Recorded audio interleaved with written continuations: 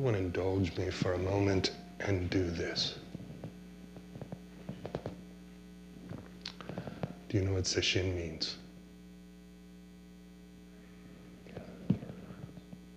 To touch the heart-mind, to receive the heart-mind, to join the heart. And Shin, for those who use the word indigenously, this is where it is in the body. So this is Sesshin.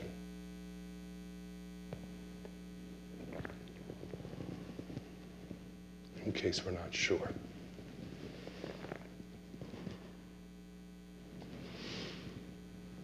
And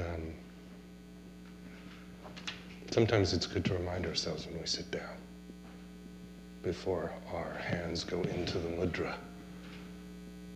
That brings our attention to the hara here, which is another very powerful, energetic set of connections in the body.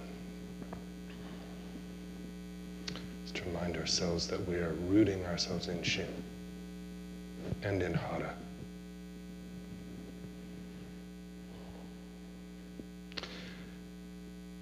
And so I want to talk about devotion because really Sesshin is about devotion to this. Shin is usually understood as much more than any of the words that it's translated to in English can touch. We talked about this before. But that it is not just emotional, not just affective, not just mind, not just spirit, not just energetic, but all of these things coming together. Like many streams coming together into one great river.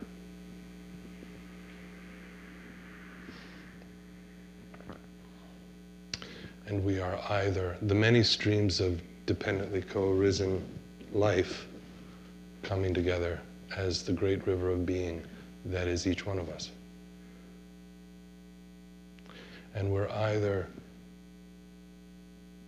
aligned with that, not confused, or we're confused. Dogen would say those who are confused about being a great river, although he doesn't use this exact word, but those who are confused about being the great river they're sentient beings. Those who are not confused, they're Buddhists.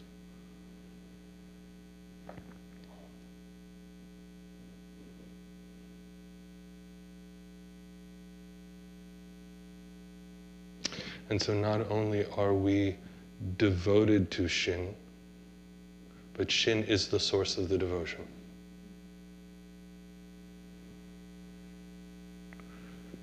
There are kind of three areas that often of the body that often are discussed in Zen. One is this area, Shin. The other one I mentioned, which is Hara. So this one might feel in the body as a great river, like we talked about. Hara, this area in the body, is sometimes talked about as a great mountain. This is where we often feel fear, doubt, where we tend to collapse. This mudra is not just because, it's not random. It is to bring our energy and our wholeheartedness to the mountain.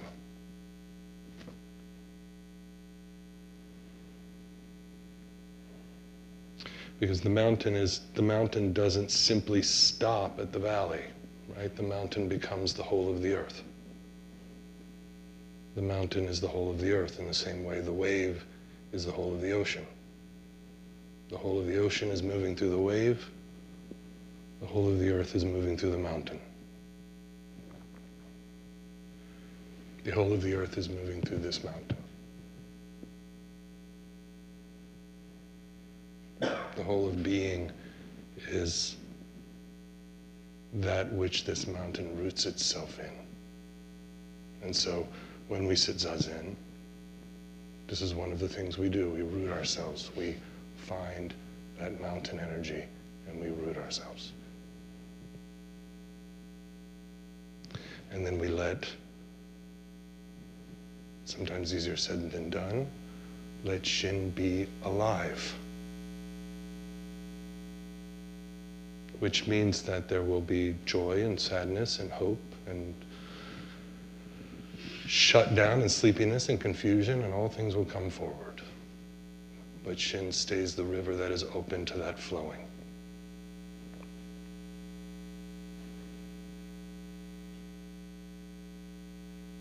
This is critical. Sometimes it's available to us, sometimes it's not, but it's critical to our meditation and our devotion to the mountain and our devotion to the river of devotion. Mountains, you might, I feel it as faith. And the mountain is solid. It can be a mess, and the body is rooted. So find that root when you sit down. The old way of doing this, one of the ways, was to kind of rock side to side and back and forth until we find our steadiness of its own. And then we let the body energetically root down. And let the earth come up through us. We're not holding ourselves in place. All of being is holding us in place. We don't have to actually do the work once we realize that. We can just let life do the work. But until life does the work, we have to do the work. But even when we think we're doing the work, it's really life doing the work. We just think we're doing the work. We think our effort is our own. Which is fine. We have to think our effort is our own. But our effort is not our effort. Our effort is coming from all things.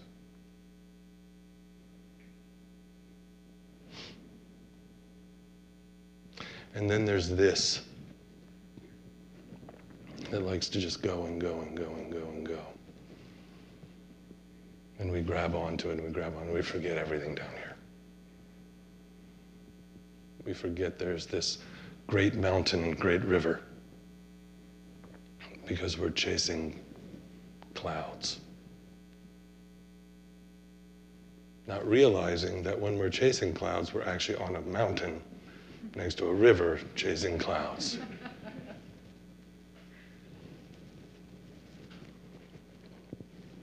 So the way this is often talked about is sky. Instead of letting the clouds move through. Clouds are fine. Thinking is fine. Trying to grab onto a cloud is foolish. We cannot grab clouds, if you've ever tried. The fog slips through our hands. And yet we treat the fog of a cloud as the foundation of our lives. We grab at those. And we think that's the ground. But if the thinking mind can be sky, then everything is in order. There is the grounded mountain, there is the flowing river of the heart, and there is the great sky of the mind.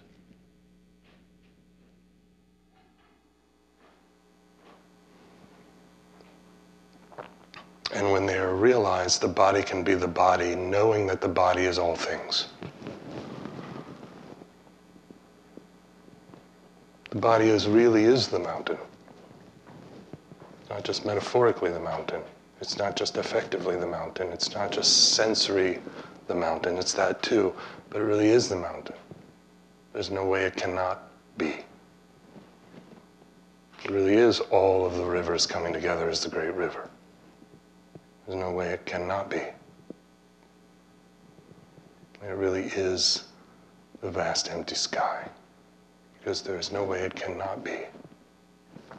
That would require a separation that does not exist. And so when there is confusion, if we can remind ourselves, we can rest in that. Find rest. Sometimes effort, sometimes rest. Rest and effort can be the same thing. Resting in effort that isn't too much is our zazen.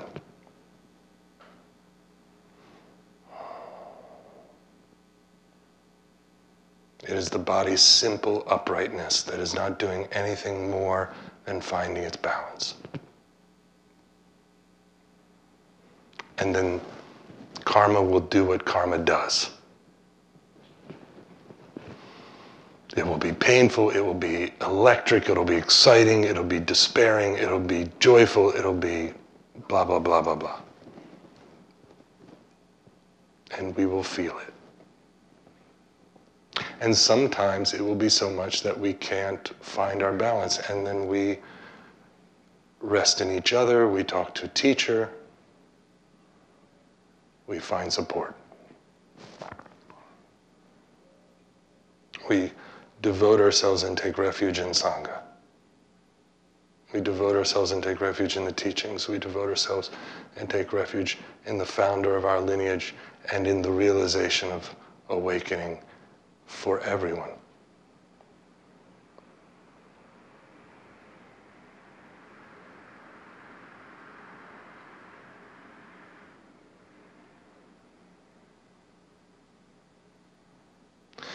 So in this practice, we devote ourselves to everything we do.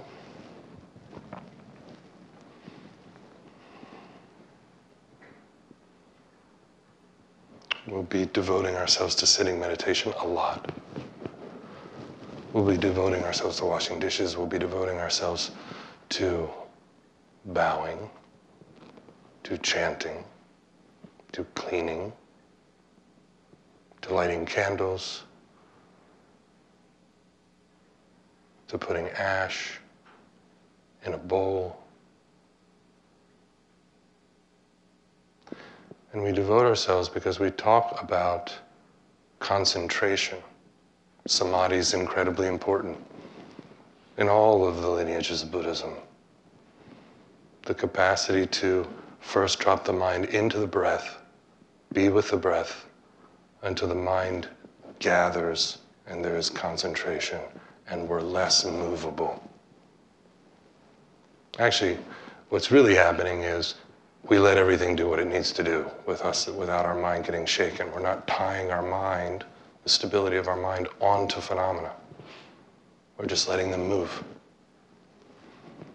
And so really stillness is letting everything move. But the mind concentrates. But the interesting thing about concentrating the mind is the heart piece of concentration is devotion. There is not fully realized concentration without devotion. Concentration without devotion is this mind without this one. It is a heartless concentration. It is a shinless concentration. We get very confused about this in this country sometimes, about the role of devotion. And what it is to be completely and totally, wholeheartedly devoted to the moving of everything, to the caring of everything.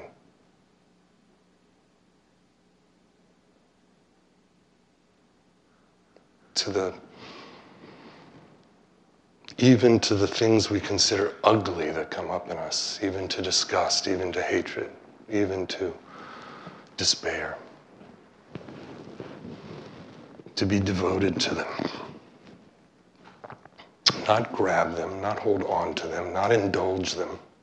Indulging them is not devoted to them. This is why one of the reasons I think we use the word grandmotherly mind is there's a maturation by a certain age where you realize devoting yourself to someone is not indulging everything they do. Devoting myself to myself is not indulging everything I want to do. In fact, that's not a very devoted, it's not a wise devotion.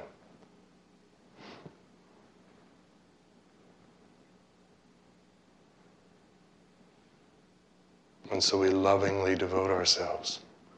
And in the loving devotion, concentration can settle. Concentration can broaden. This is why metta practice that's more focused, that is focused on more in the Theravada lineage, this is a form of concentration. It's heart concentration. In their language, it's chitta concentration.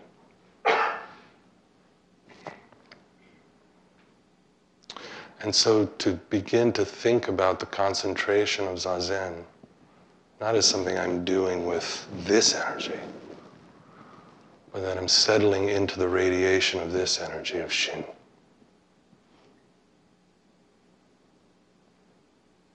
That there is an imperturbable heart that radiates and holds all that arises. And sometimes this is hard to do. So I have a suggestion. A suggestion is, there is this old Buddhist teaching to treat all beings as one's mother. Now, we talked about this a little bit yesterday in class. This doesn't, some people have issue with this because they think very narrowly about it. Like, I need to treat all beings like my mother. That may not work.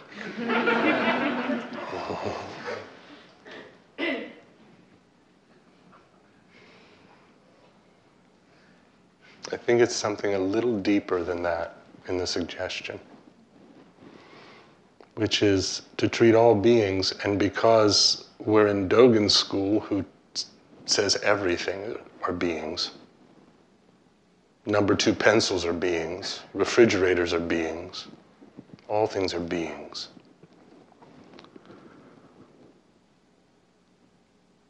Then we treat all beings, everything that is arising in front of us, as our mother. What does that mean? Everything that arises is that from which we come. We are not coming into the phenomena of the world. Dogen says this very clearly. Actually, he says it in this little chant book. I can read the exact line.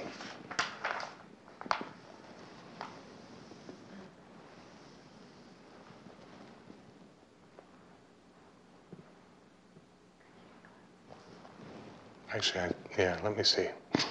Glasses.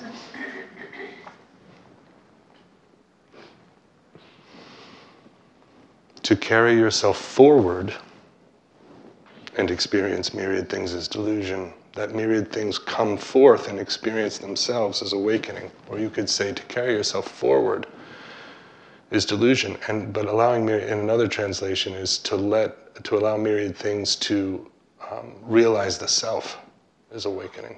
In other words, it's a shift in direction. It's not I'm going into the world. There is no I going into the world. That the world is our mother, that all beings are our mother, is that we are the arising of the myriad things. We are being born out of everything that is our experience right now. This is what it is to be born moment to moment.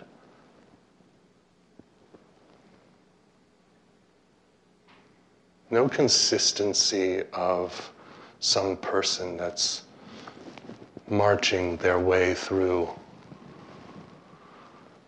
the forest of reality. The forest of reality is what we are.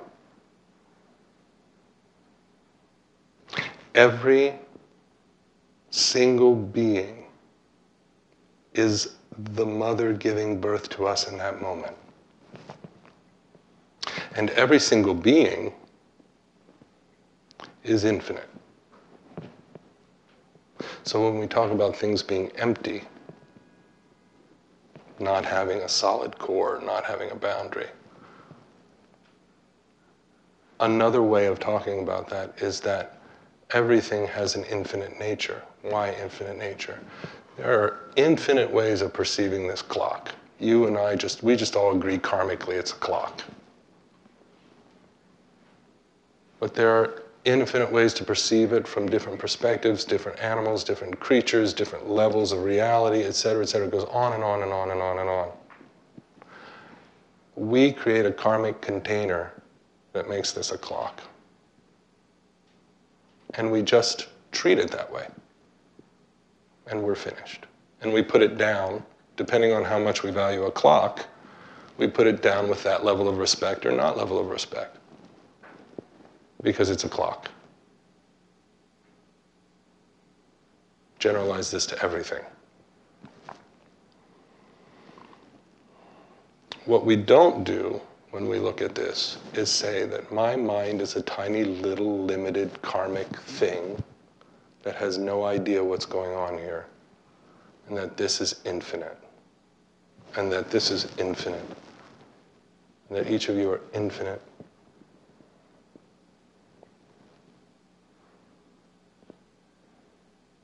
And so when I'm looking at the world, when I'm devoting myself to the world, I'm devoting myself to the infinite mothers of my being. Each mother of my being is in and of itself infinite. And there are infinite mothers. I'm paying attention to them in everything that I'm doing. So this devotional act, which seems like something that I need to do, and again, for a while we need to do it, really is just a recognition of reality. I'm devoting myself to that which is giving birth to my life. That which is the constant birth of my life. Minute to minute to minute to minute to minute. If we really take this in, things like boredom they kind of go away. If we really attend to something completely, thoroughly, with a river heart, pour ourselves into it, allowing it to pour itself into us and be us, then there isn't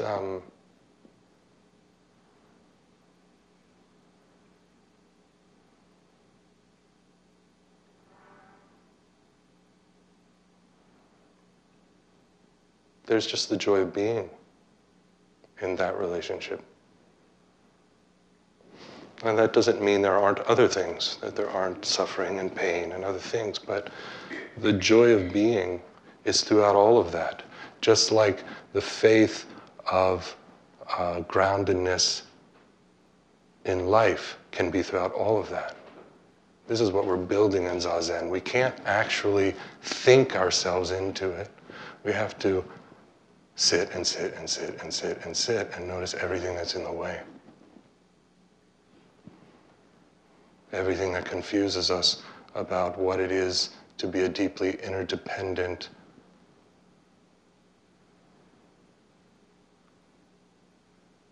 loving, mysterious,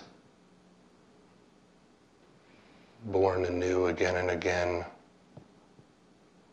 being in the world.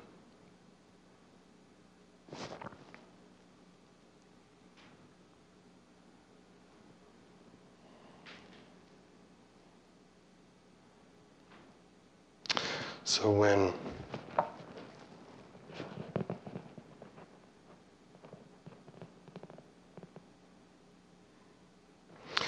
we are devoting ourselves, and I am devoting myself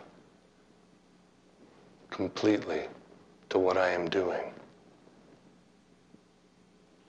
even when I cannot muster up the devotion, I devote myself to the lack of devotion.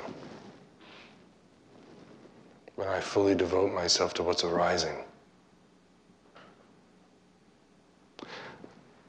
That is what actualizes. That is what brings to full life the infinite mothers as liberation, as awakening. The phenomena are always arising fully liberated, but everything's arising liberated. We don't actually have the power to do anything to life. Life will always be free. We can muck up some streams, which we're doing a fairly good job of. But life will be free in the end. Life is free all the way throughout. Life is liberated always, and so are we.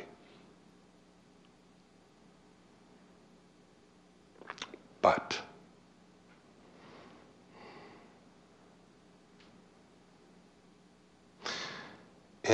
it is the devotion to the clarification of our karma that allows for that liberation to be realized as us.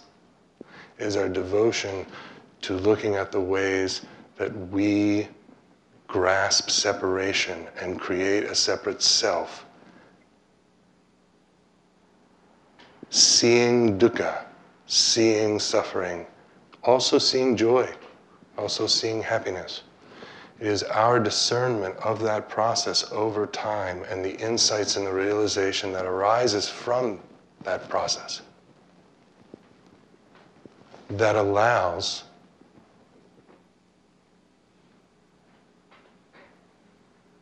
us to know the freedom that is already there.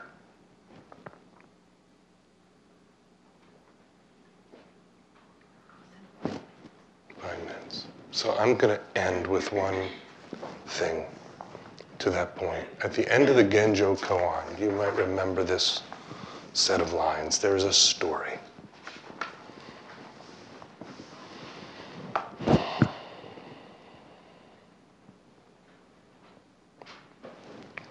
We took all the paragraphs out, so I have to find things. I'm good. I think I can read.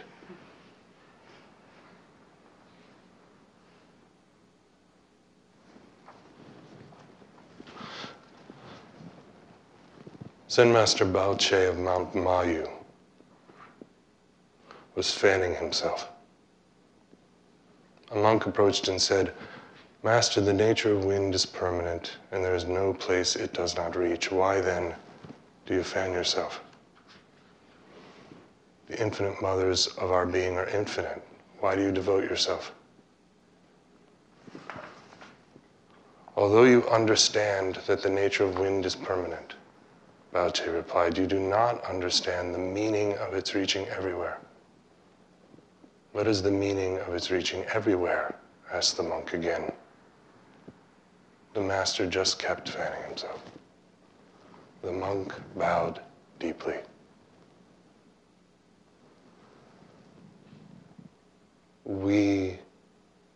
Our devotion is the process by which the wind reaches everywhere.